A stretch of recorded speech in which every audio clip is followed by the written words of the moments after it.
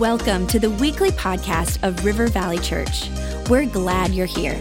Our heart is to lead people to Jesus and launch them into their God-given purpose. So we pray you would encounter God in a fresh, new way today.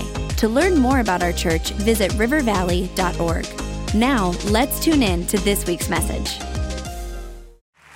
Well, hello. How are you guys doing? Okay, you guys are awake. I love that. All right. I love this house. This house is amazing.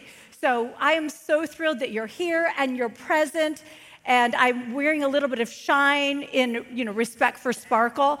So, my home dynamic is male. So I'm going to throw up a picture of my family. I am the mother of 4 sons, grandmother to 4. If you have 3 or more sons, you get to be what's called a mob. Mob, M-O-B, mother of boys, mob mom. But I told the women, I'm also kind of a mob mom anyway, because I'm half Sicilian. So I have 4 sons. I have Addison, Arden. Arden is a huge Viking fan. When it is Viking season, he wears a helmet during the games that Rob gave him. And like literally, okay, so this is a mean thing. Brothers can be mean to each other. One of the brothers sent a picture when Arden was in Australia with his friends wearing the Viking helmet. And I thought that Arden was going to fly across the ocean and yank it off his head. He was so mad. He's like, that's my Viking helmet. We also have a miniature one that sits on top of our television the entire football season. So we are trying to carry the Vikings all the way from Colorado. And then there's my husband of 26 years, John Bevere. We celebrated that October the 2nd. My second son, who just got married about 18 days ago, Austin Michael, and then Alexander, who is my only son who is not engaged. He needs to up his game. He does have a girlfriend. I need more grandkids. I only have 4. Don't you think that I should have more grandkids? I think grandkids are amazing. So I love being a grandmother. We love this house. I don't know if you know how generous this house is. I know that you're a generous people.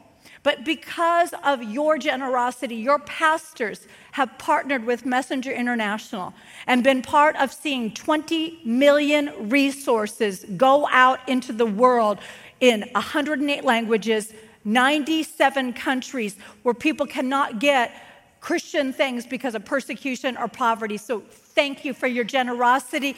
Thank you for being faithful. And this is the way your pastors are. They will actually come to us when they come to Messenger Cup and say, we've even learned more ways for you to do things. And so thank you for letting your pastors not just touch people that are near, but touch people that are far. And you have no idea what your reach is. So I want to talk to you about a couple of things. And I told Pastor Rob, I was at Catalyst last weekend speaking, and I said, I really feel like what I brought at Catalyst, I'm supposed to bring here. And I believe that what God is doing is catalytic. I believe that God wants to do something with his people that is new. And so I'm going to talk to you about a couple points. I think there's 5 points, which is pretty amazing because I usually never have points in my sermons. But the first point is you got to know when you are. You've got to know when you are. Here in Minneapolis, you guys get on planes and you can fly to pretty much any place in the world, but I live in Colorado Springs. So because I live in Colorado Springs, I've got to connect through either Chicago or Dallas or Houston to get someplace big, which means I incur a time zone change. Do you remember the days of stupid phones before the days of smartphones? Okay, stupid phones, no matter where you went, they stayed on your original time zone that you left from. And I remember I was traveling with a stupid phone and with a few of my sons doing a youth conference, which is kind of hilarious because I will do 8 youth conferences this year as a grandmother.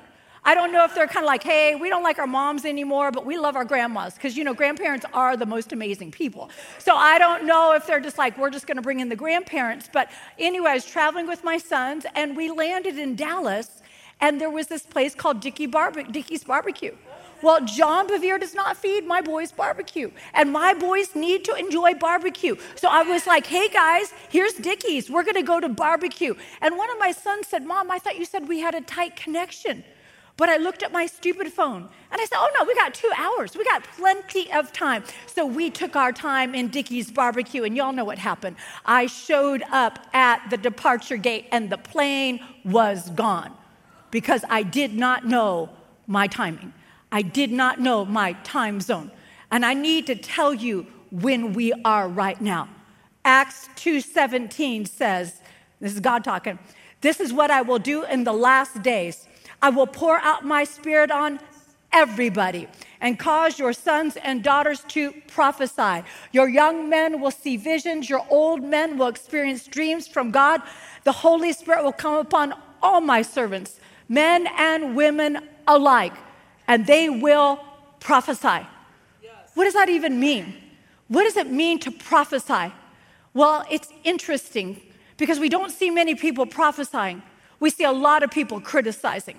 And it takes absolutely no faith or vision to criticize. But it takes a whole lot of faith and vision to prophesy. We need to be a generation, young and old, male and female, who stand on the face of the earth and release the words of heaven. Prophesy order into the disorder. Prophesy love into hate. Prophesy unity into the division. We need to be a people who prophesy. And it's interesting, God prefaces this with, in the last days, God says.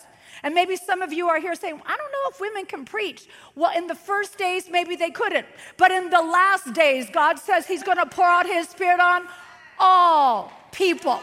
And that means that God's going to pour out his Spirit on people I don't think he should pour it out on. How many of you know that? Have you ever had a friend, you're like, why are you filling her with the Holy Spirit? I don't think she's very holy. But God is going to pour out his Spirit on everybody. The young and the old, the visions and the dreams. And they will prophesy. I want to do something. I did it last service. I want to do it again. Can I get all the men to stand to your feet? Don't be afraid. I know after Sparkle, you're like, what could be happening? We're not. Okay. I want to tell you something. I'm a mother of men. And I do not like what I see is happening to the men in our country right now.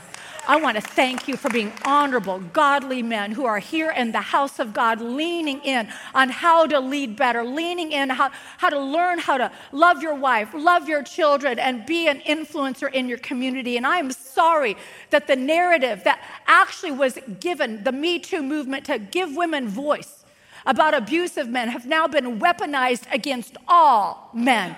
And I know there are bad men, but they are not all men are bad. And so will you forgive the women that have used their voice to pull you down? Because this is a house that honors both men and women. And we do not believe we add value to women by taking it from the men. We believe that God gives value to both male and female. So thank you for being in this house this morning. And we've been like valuing all over the women all weekend. You guys know I think you're amazing, but sometimes I think that we forget what's really happening. The enemy is trying to divide the male and the female, the black and the white, the old and the young, the rich and the poor, the Christians from the non-Christians. Anything he can divide, he is trying to divide it. And we need to see what is really going on and prophesy. Prophesy what looks like a ridiculous statement, because we have the right to be last days people filled with God's Spirit. I'm so glad about this retreat. I'm so glad about this retreat. You know, I have a young girl. I have some young girls that I kind of mother in the Spirit. And this one girl had told me she'd written a book about sexual purity, and she was, and she asked me if I would endorse it. And so I said, I need to interview you. So I asked her all these different questions, and she was just right on the money with the Bible. And I hung up the phone, and the Holy Spirit said to me, call her back, because she is not filled with the Holy Spirit speaking in tongues. And she is going to need to have that weaponry in her forum. She is going to need to know how to fight according to the Spirit. And so I called her and I said, do you speak in tongues? And she was like, I don't. And I said, you need somebody to lay hands on you, and you need to be filled with the Holy Spirit. And she was like, well, next month when I'm home. I'm like, well, it might need to happen sooner. So she's sitting with two friends, and she said, you know Lisa Bevere? And they were like, yeah. She called me and said, I need to be filled with the Holy Spirit. What do you all think about that? And they said, we've been praying for you to get that for a long time. And they laid hands on her, and she was filled with the Holy Spirit and fire. We are going to need the Holy Spirit and fire in these last days. You got to know when you are. You are in the last days, and God wants to pour out his Spirit. Second thing, you got to know who you are. You got to know who you are. You got to know when, you got to know who. You got to know who you are. This idea of identity is so crucial. See, we were singing a declaration all over the worship and Sparkle, and today we were singing, I am who you say I am. Do you know that's going to become one of the most courageous declarations you could ever have? Because the world wants you to say you are who you have been, or you are who they say you are. But when you stand and say, I am who he says I am, it is a declaration of the presence of God and the power of God and the transformation of God. I am who he says I am, not who I say I am. Matthew 16 through 13. When Jesus arrived in the villages of Caesarea Philippi, he asked his disciples, what are people saying about who the Son of Man is? They replied, some think he is John the Baptizer. Some say Elijah. Some say Jeremiah or one of the other prophets. He pressed them and said, how about you? Who do you say I am? Simon Peter had a moment. He said, you're the Christ, the Messiah, the Son of the living God. Jesus came back and said, God bless you, Simon, son of Jonah. You didn't get that answer out of Facebook or one of Stephen Furtick's podcasts. My Father in heaven, God himself, let you in on this secret of who I really am. And then I love the way it's worded. Now I'm going to tell you who you really are. See, God is the only one who knows who we really are. We know who we've been. He knows who we are becoming. God alone is the one who can tell us who we really are. Over the last 3 years, I've had the privilege of standing and speaking in front of close to 200,000 millennials.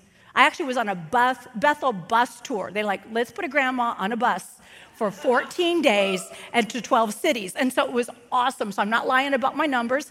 So anyway, it was crazy amazing. I speak for Jesus Culture. I get to do some stuff with Hillsong. I speak at a couple universities. And this is what I've learned about millennials. Millennials are some of the most well-connected, well-educated people on the face of the earth. But they're also some of the most confused. They're confused because they're overwhelmed by how many options they have. They're also confused because they know they're called to do something significant, but they're trying to figure out what they're called to do, and they don't even know who they are. So you will never discover what you are called to do until you know who you are. And you will never know who you are until you know whose you are. And you don't discover whose you are in the presence of people. You discover whose you are in the presence of God. I also believe that millennials are confused because they are called to do something that has never been done before. And when you are called to do something that has never been done before, you cannot look at what everybody else is doing. You got to lift your eyes and lean into what heaven is doing, and you got to prophesy rather than criticize. You got to stop breaking down what is, and you got to connect yourself with some of the older generation, because it's the old and the young that give the visions and the dreams, so that we can all prophesy. You got to know who you are. He goes on to say, you are Peter, a rock. And he said, this is the rock on which I will put together my church, a church so expansive with energy that not even the gates of hell will be able to keep it out. But then I love this because I feel like all the late night marketing has stolen this. It goes on and it says, and that's not all. You will have complete and free access to God's kingdom, keys to open any and every door. No more barrier between heaven and earth and heaven. A yes on earth is a yes in heaven, and a no on earth is a no in heaven. But if you don't know when you are and you don't know who you are, you won't know what to ask. You won't know what to ask, and you won't know what you have access to. See, you are sons and daughters of the Most High God. You are ambassadors of heaven, walking the face of the earth in the last days. And you have, not me, you have complete and free access to everything that Jesus' death provided for us, you have complete and free access. So I need you to ask for things that will astound you if God begins to answer those things. You need to ask. He says that he was no longer Simon. He was Peter. Why change his name? Why change his name? Simon is like a biblical name. It's like one of the 12 tribes. Why change from Simon to Peter?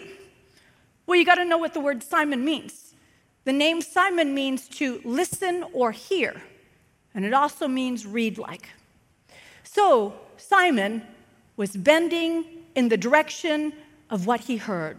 One moment, you're the Christ, the Son of the living God. The next moment, I don't know the man, and he's cussing. Okay, so God is saying to us, I need a people who will no longer bow in the direction of what they hear. I need you to be rock solid. I need you to understand that our culture says that truth is a river, but truth is a rock. I need you to build your life on that which is eternal and unchanging. I need you to get your new name, which is Peter, which is solid, which is constant, which is invincible.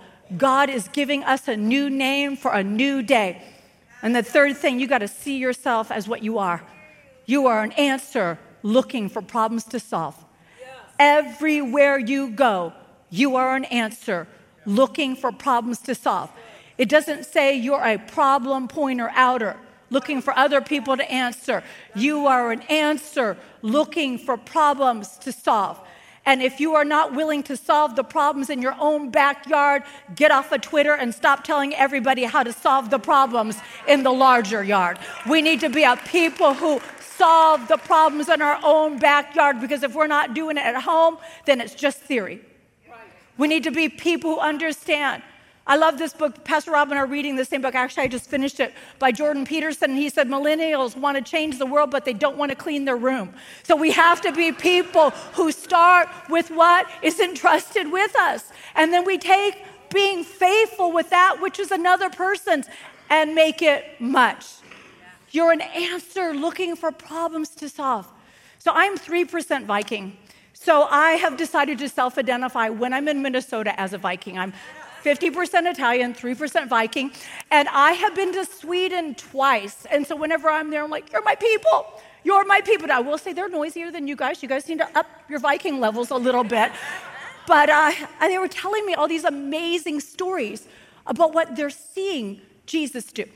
They told me these stories that were so beautiful. They said they actually hosted something for the refugees where they said, hey, if you want to learn how to speak Swedish, which why? Like only one country speaks that language. If you want to learn how to speak Swedish or English, you can come and we'll teach you. We'll also help you how to get jobs and learn how to assimilate into the community. And so afterwards, there was a small group and they were all just talking about this church had opened their doors and they were like trying to figure out. And Jesus walks into the room. Jesus just like walks into the room and says, I am Jesus Christ, and told them how to get saved. Like, what in the world? Then the pastor was like, we are the ones hosting them, and Jesus does not visit us. We do not understand this. He also told me a story about a young man. And a lot of times we don't understand, why are the young men coming? It must be ISIS. But the problem is the young men, they send them because they're the ones that can make money, and then they send for the rest of the family. Now, I'm not saying everybody is that way, but, they're not chanting death to Sweden in the streets, but it is doing it in the U.S. So anyway, so they're in Sweden. And this young man keeps having a reoccurring dream of a large building with people standing with their hands up in the air.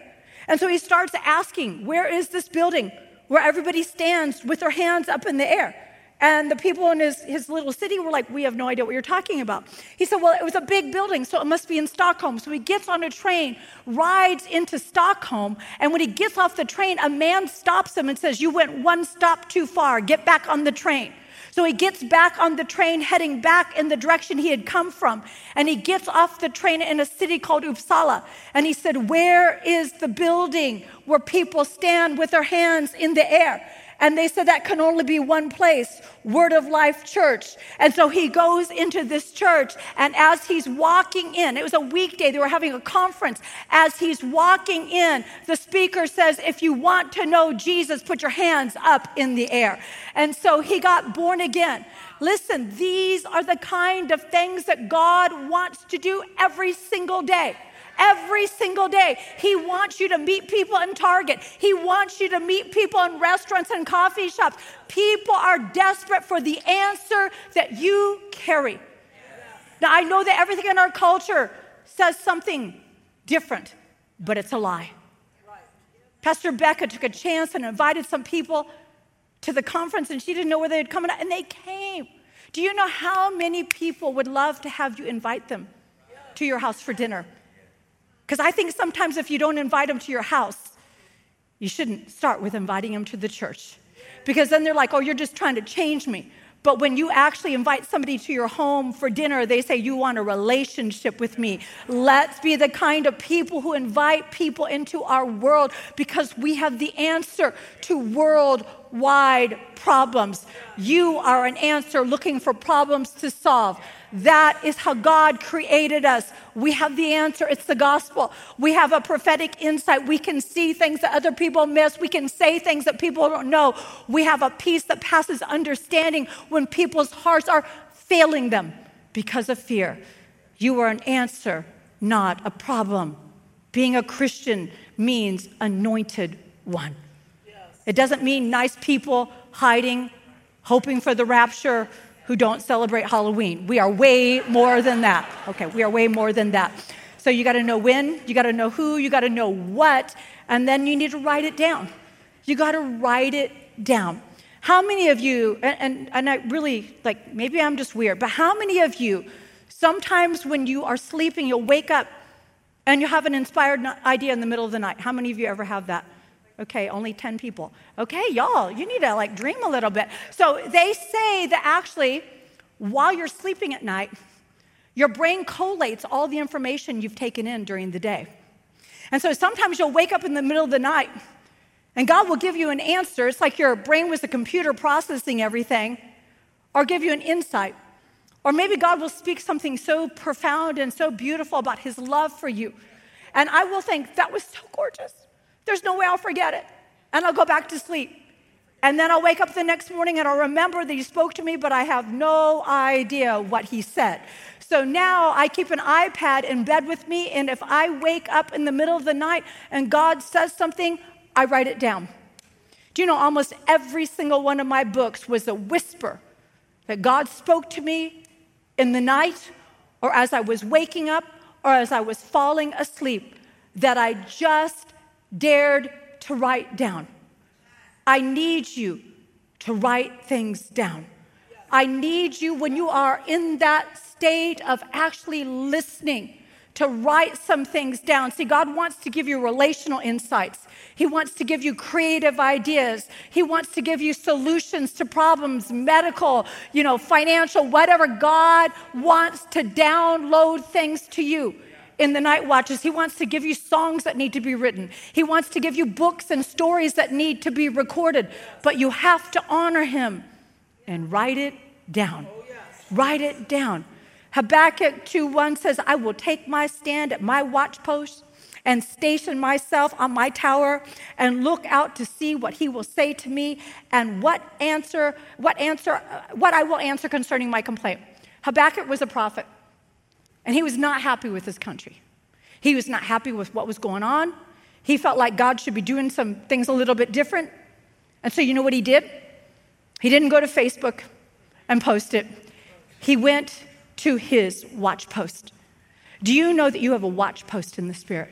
Do you know that you have a post? Do you know that the enemy wants to push you off of that post? But the Bible says, having done all to stand, you stand therefore. You have a post in the Spirit. You cannot afford to give up ground to the enemy. And then you also have a tower. He said, I will station myself on my tower. That means we have an elevated view. Elevated view. Right now I'm in Minnesota on the ground level. But when I take off, all of a sudden I will have a big overview. And sometimes we need an aerial view because the problems close in on us so close. And God is like, you need to remember that you are seated next to me in heavenly places in Christ Jesus. You got an aerial view, an aerial view. And then he says, and look out to see what he will say. So many people are listening to hear. And God is saying, I need you to look to see. Yes. When you open your eyes, what do you see? What do you see? See, I see problems, but I see beyond that. I see hurt, frightened people. I see people who need to hear about the love of God. I need people who hear about churches like this where there are for hope, for love, for people. A church that is more known for what it is for than what it is against. We need to be those people. When we open our eyes, the Bible says if you see your brother in need, God doesn't need to say anything. He said, don't shut your heart. Do it. When we see it, we know what he's saying. Let's not make this harder than what it is. Let's just open our eyes. And you can pray a prayer like, God, show me what you want me to see. Show me what you want me to see. It doesn't mean everything is what you're supposed to take care of, but when you have that notation of something in your spirit, you know he is saying something. Then he goes on to say, write the vision and make it plain on tablets, so he may run who reads it. So when we write, we create pathways for other generations to run. Every book I've ever written is so the next generation can run on the paths that I stumbled on. When we write, we create runways for the next generation. We write so they can run. And it says, for still the vision awaits its appointed time. It hastens to the end. It will not lie. If it seems slow, wait for it. I'm going to tell you, as a woman who is almost 60, it seems slow. I don't even know why it says if it seems slow. It will seem slow, but it is worth the wait. It will surely come. It will not delay. God has a perfect timing, and he is working things out in an obvious realm, and he's working things out behind the scenes. And God is bringing all those things together for good, but we need to write and we need to prophesy what could be instead of criticize what is. Let's write what we want. You know, John and I, we are first married. We were just young, first generation Christians. And we sat in a Chinese restaurant and we wrote on napkins what we wanted our family to look like. We had no children at the time, what we wanted our marriage to look like, what we wanted our home to look like. And we would write these things. And I remember one of the promises I shared with Pastor Rob in between was from Psalm 128, that it said, those that fear the Lord, this is what it looks like. They sit around the table, and there's joy, and there's laughter, and there's feasting, and there's goodness, and there's strength. And we said, we're going to actually want to be a house where our kids' friends want to come. So that means we're going to have to buy a ping pong table. We are like, this is the kind of thing. We're going to have to invest in couches that have washable surfaces. We're going to have things that are indestructible. It means we're going to have a lot of pasta in our house because carbs are cheap and you need to feed people when they come into your house. We wrote things down early on in our marriage so that we could run with it later. We made decisions. I recently found my journal from when I was in my early 20s. It's embarrassing. It's ridiculous. It's like a comedy. I wrote everybody's names in initials. I don't know if I thought somebody was going to find my journal one day and read it. I don't know. So-and-so B was so mad at me. It's like I wrote all these initials. And I was like, I'm so sad. They didn't invite me to their baby shower. How are they increased that trouble me? It was ridiculous. I was like, the things I was upset about in my 20s were nothing. I would welcome those now. But I'm actually really glad that I got to see the silliness so I could see the growth. And I keep a journal now, which means 10 to 20 years from now, I'm going to be laughing about what I wrote now that was upsetting. And I was like, that was just ridiculous. But the other thing I love even more than seeing the growth or the silliness is that my husband and I wrote things in our 20s that we're living now in our 50s. Dreams that seemed ridiculous at the time. Dreams that just seemed so radical and unheard of. but we wrote them down. Write and create runways in your life. Write it down. And then once you know when you are, who you are, what you are, and you've written it down, you got to have the right conversations with the right people. See, the right conversations with the right people doesn't mean the right conversations with the same people. Same doesn't work. Same means we're just talking to ourselves. And people that talk to themselves long enough go crazy. We need to have the right people at the table. That means we need to have older people and younger people, not just young people, not just old people. We need to have black people and white people. We need to have ministers and non-ministers at the table. We need to have everybody at the table. Now, I want to tell you something that makes it uncomfortable because people who are different disagree. Did you all know that? Okay, because if you're married, you already knew that. So people that are different disagree, but we have to be intentional to invite people into our world that are different than us. I've had the gift of women who are in my world. Christine Kane and I, we were doing an interview, and we both said every Christian everywhere needs to denounce every form of racism. And we were shocked by the backlash we got. They called us white privileged women who had no right to say that. And I'm like, do you know Christine's testimony? Left unloved, unwanted, unnamed in a hospital. And my dad looks like Saddam Hussein. I am the child of first-generation refugees. I'm getting my Italian citizenship in February. So I'm like, I don't know who you're talking about. And so I tried to defend it for a while, and one of my amazing sisters of color, who is an NBC correspondent and attorney, she texted me, she said, let me help you out here. And she said, this is what they're thinking. They're thinking that you should have had a black woman on the stage. And I said, well, it was an interview for my book. It wasn't you. She goes, it doesn't matter. They're just like upset. And so, they're having a problem with that. And then I said, well, do you guys have me on BET? I said, if we had a white entertainment network, that would be a problem. Why do you have a black entertainment network? She goes, you know what? That's a good point. She said, now I need to ask you something. If I say I'm having the talk with my son, what do you think I'm talking about? And I said, sex. And she was like, nope. That's not what I'm talking about. She said, I'm talking about how my son has to conduct himself after dark and around the police. Have you ever had that conversation with your sons? I said, no, I've never had that conversation with my son. And so we have to have the conversations. Because see, I would never understood her world until she came into my world and we talked it out. If we are going to build life and community, we need different people to have difficult conversations. We need to fight for one another, and instead of allowing the media to talk for all of us. And bringing that point, don't you dare come on my Facebook and talk about how awful your husband is. That is terrible. You don't talk about your husband on my Facebook page. That's 1 million people. I will delete that. You go to your husband. The Bible says if you have a problem with your husband, you go to your husband. And if you have a friend you have a problem with, you don't put it on my Facebook page either. You go to your friend, and if they won't listen to you, then you get another woman and you go to one another. Yes. But there is a mob out there, and you don't know who you're talking to. And so if you want to have the right conversation, you need to talk to the right people.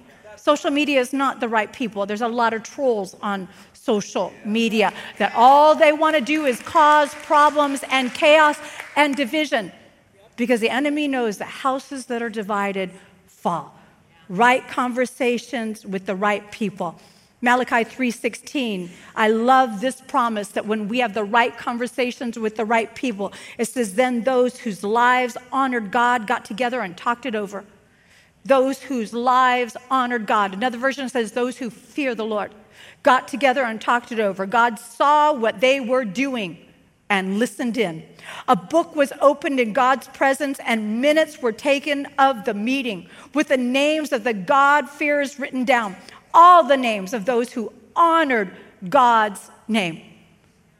I want to be the kind of woman that God can listen in on my private conversations. That I am in the company of other women, other men, and we all fear God, even if we disagree. We're going to talk to one another, and we're saying we want to honor God with our lives. We don't even know what that looks like in this day and age. Do you know how confusing it is right now? How to be kingdom people in a divided democracy. What do we do with that? We get together and we say we want to honor God. And we talk about what that looks like to honor God, and God will listen in and take notes. Can you believe that?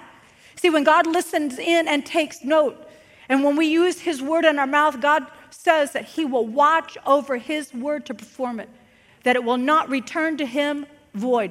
He speaks it and we echo it, and he watches over it and performs it. I think this is a time period where we need to know when we are. We need to know who we are. We need to know what we are. We need to write it down so that we remember, because everything in our culture is going to try to make you forget. And then we need to talk with one another so that we can have the conversations that God can inhabit and distinguish his people from this world. So can you stand to your feet? And I want to pray over you, a grandma prayer.